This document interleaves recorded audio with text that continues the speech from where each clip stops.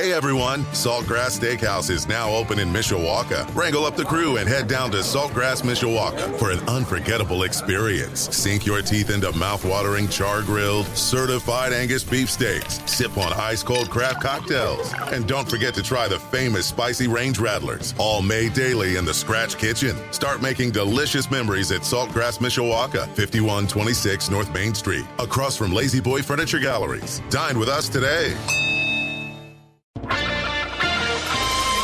This is Community Update on Sports Radio 960 AM, WSBT. Good morning, I'm Jimmy Rosari. A major battle in last Tuesday's primary elections was Team South Bend, a group of Democratic incumbents versus a group of younger challengers.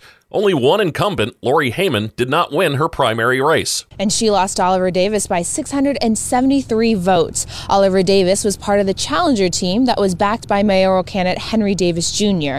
And Oliver Davis was the only winner on that challenger platform of the Democratic platform challengers, with millennial candidates Jordan Geiger, Drew Duncan, and Bruce Mitchell losing their races for districts 2, 3, and 6.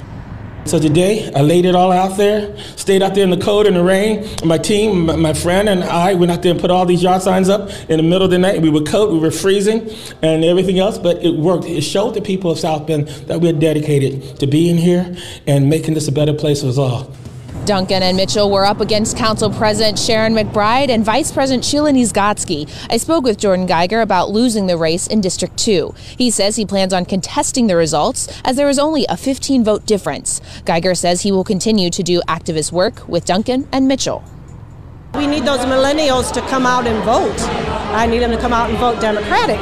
It's the most important thing. But really, when you look at the boomers, I'm a Generation X. It's the ones under us that are going to be carrying the weight of that moving forward. The celebration for Team South Bend contrasted that of the West Side Democratic Club, which is where I'm standing right now, and none of the challenger candidates were at the Democratic Club. WSBT's Paige Barnes reporting. It's being called an unprecedented vote.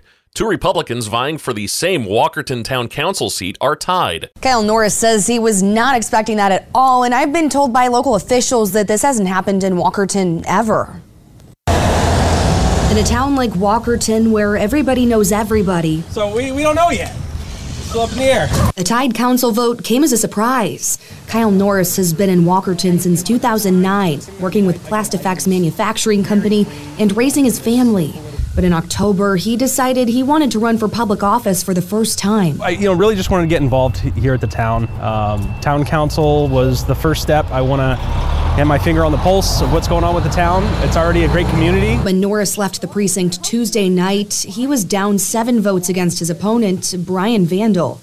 But when he got home, he saw on the news he gained those 7 votes back. So knowing and being able to do a little simple math, I was like, we got a bit of an issue. So I mean, it was just wild, I think is the best way to describe it. Surreal. Just kind of watching it all unfold. It's a waiting game for the town to see who will get the Republican nomination. While Norris hopes he gets the bid, he says he'll support Vandal if the votes go in his favor. I really mean that I think he's a good candidate and would do what I can to help him get in that seat. County GOP Chair Tyler Gillian says his jaw about hit the floor when he heard the race was a draw. Quote, "A tie is a total surprise. I think both Kyle Norris and Brian Vandal are excellent people who have bright futures in the party. They both worked very hard."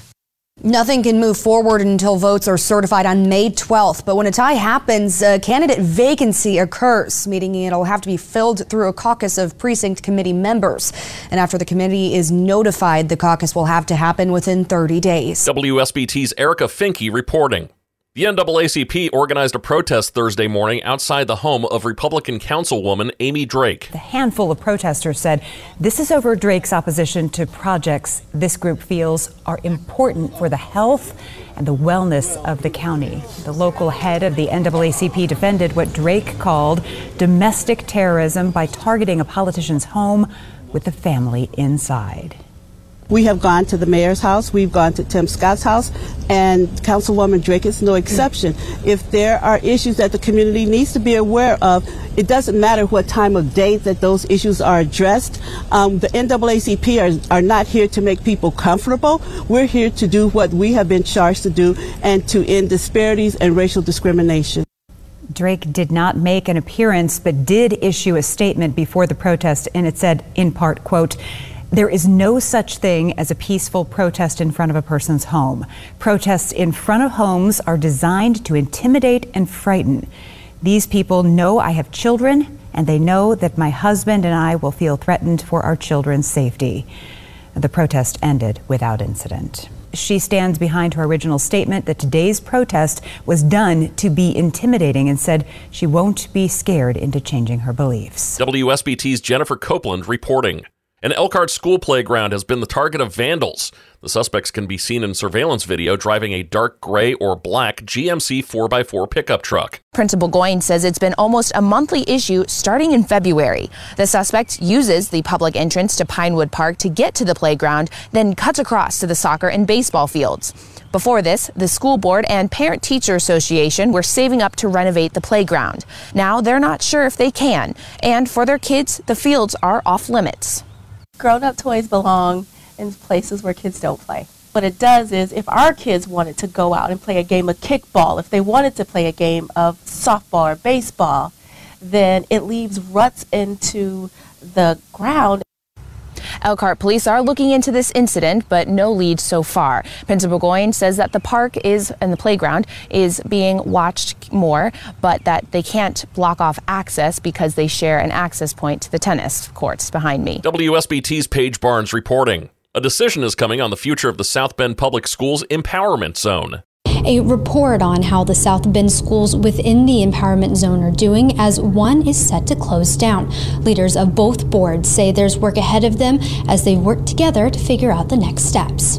As the initial 5-year term of the empowerment zone runs through June of next year, leaders of it are addressing its success along with questions from the community as it plans its future. Those who fall under the zone, Navarre Middle School along with Coquillard, Warren, Harrison, and Wilson elementary schools. Empowerment leaders say there's been a decrease in disciplinary issues, cutting in-school suspensions by 62% and disciplinary referrals by 23%. So I think that's significant, right? Because learning can't happen in an environment that is disruptive and where students and teachers don't feel safe. Some on the school board, though, say while the group has done strong work, they feel having the South Bend Community School Corporation and the empowerment zone separated is divisive. We should be intentionally working with and supplying the same resources that the zone is talking about with the other schools in this district. We shouldn't have a separate group of kids over here and a separate group of 5 schools over here separated from the school district. The empowerment zone is scheduled to begin another 5-year term next year unless a number of things happen, including a mutual agreement to discontinue. For now, they are looking toward what changes will come now that one zone school is set to close its doors, Warren Elementary. Leaders of both boards say there will be community input as they make adjustments over the next year. So I think the next steps would basically be to be able to provide that plan to the public and to families so that families can have time to plan for the 2024 school year and be able to make decisions of where their child is going to attend. The empowerment zone says it will begin engaging its staff in the transition in the fall as Warren closes in June 2024. There will be a string of public meetings on the future of the empowerment zone. The next one is May 9th. WSBT's Anne Lurie reporting. A mistake during the Indiana budget process has removed a pilot program intended to be the next step in Judah's Law. The first part passed last year in memory of Judah Morgan of LaPorte. And the program was intended to take place in LaPorte, Stark, and Marshall counties for child services situations. And while there's no immediate fix, a local legislator says there are still ways to make it happen. Part 2 of Judah's Law stalled for the time being. Part 1 that passed last year allows a child's caregiver who's a relative to intervene in child services permanency hearings. Senate Bill 26 would have allowed these caregivers to get free legal representation if they have limited income. State Senator Mike Bohacek authored both, and he says the second part is dead, but they were going to turn it into a pilot program in LaPorte, Marshall, and Stark counties to learn more about the overall cost. The program was added into the budget, but removed by accident during the hearings. So this one little sentence that would have provided for this pilot is now out. So now not all is lost. It doesn't mean that we can't work with our locals. Senator Bohacek says they can still work through judges, prosecutors, and public defenders in those counties. So now we're going to try to get it as a matter of policy, which works too. It just is a little bit more difficult. It takes a little bit more groundwork. Initially a little bit disappointed, but after he explained what happened, like I said, no fingers to point.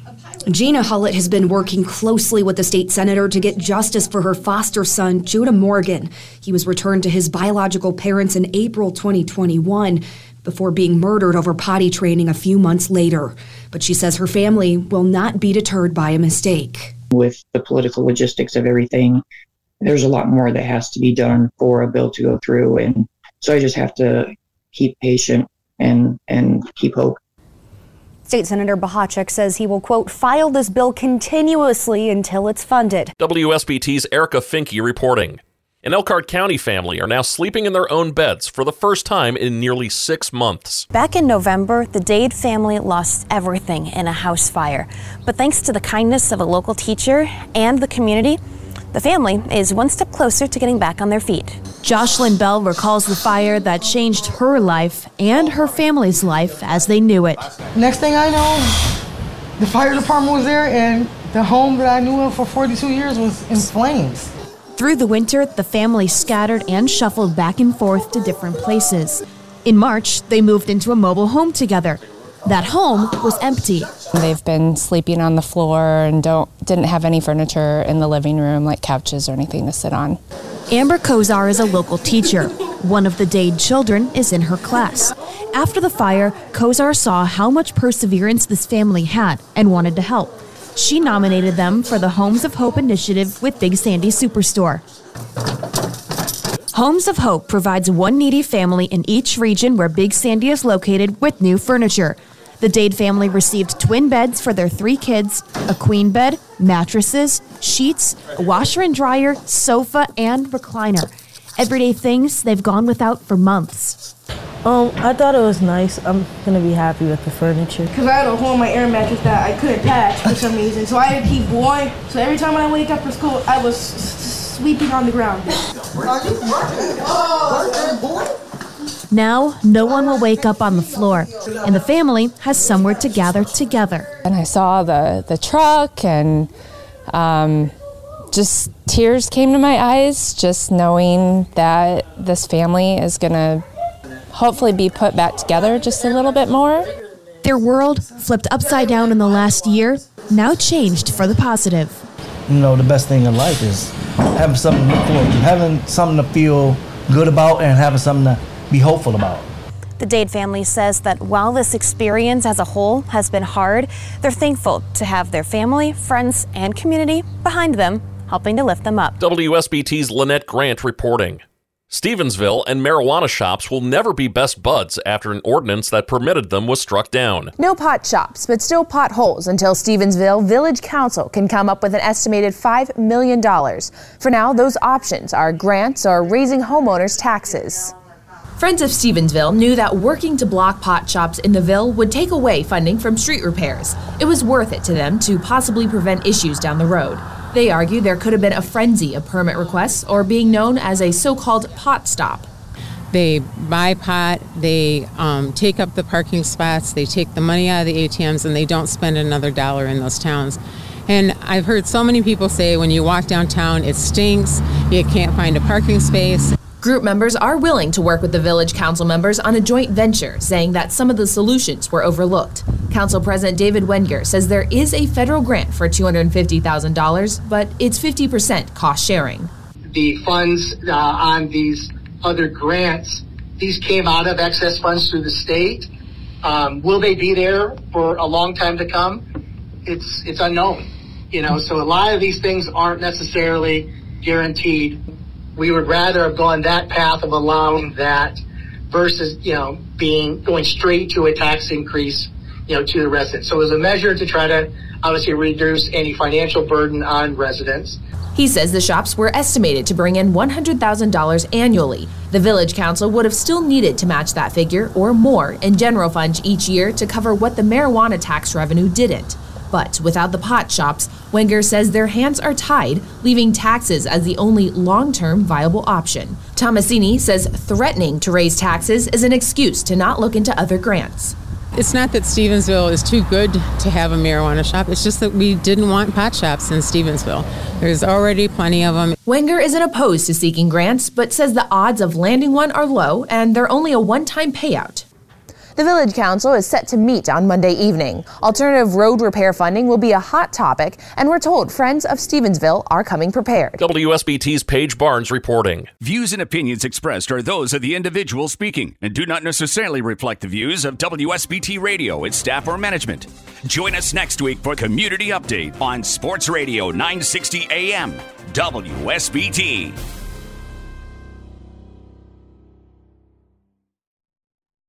Hey everyone, Saltgrass Steakhouse is now open in Mishawaka. Wrangle up the crew and head down to Saltgrass Mishawaka for an unforgettable experience. Sink your teeth into mouth-watering char-grilled, certified Angus beef steaks. Sip on ice-cold craft cocktails. And don't forget to try the famous spicy range rattlers, all made daily in the Scratch Kitchen. Start making delicious memories at Saltgrass Mishawaka, 5126 North Main Street, across from Lazy Boy Furniture Galleries. Dine with us today.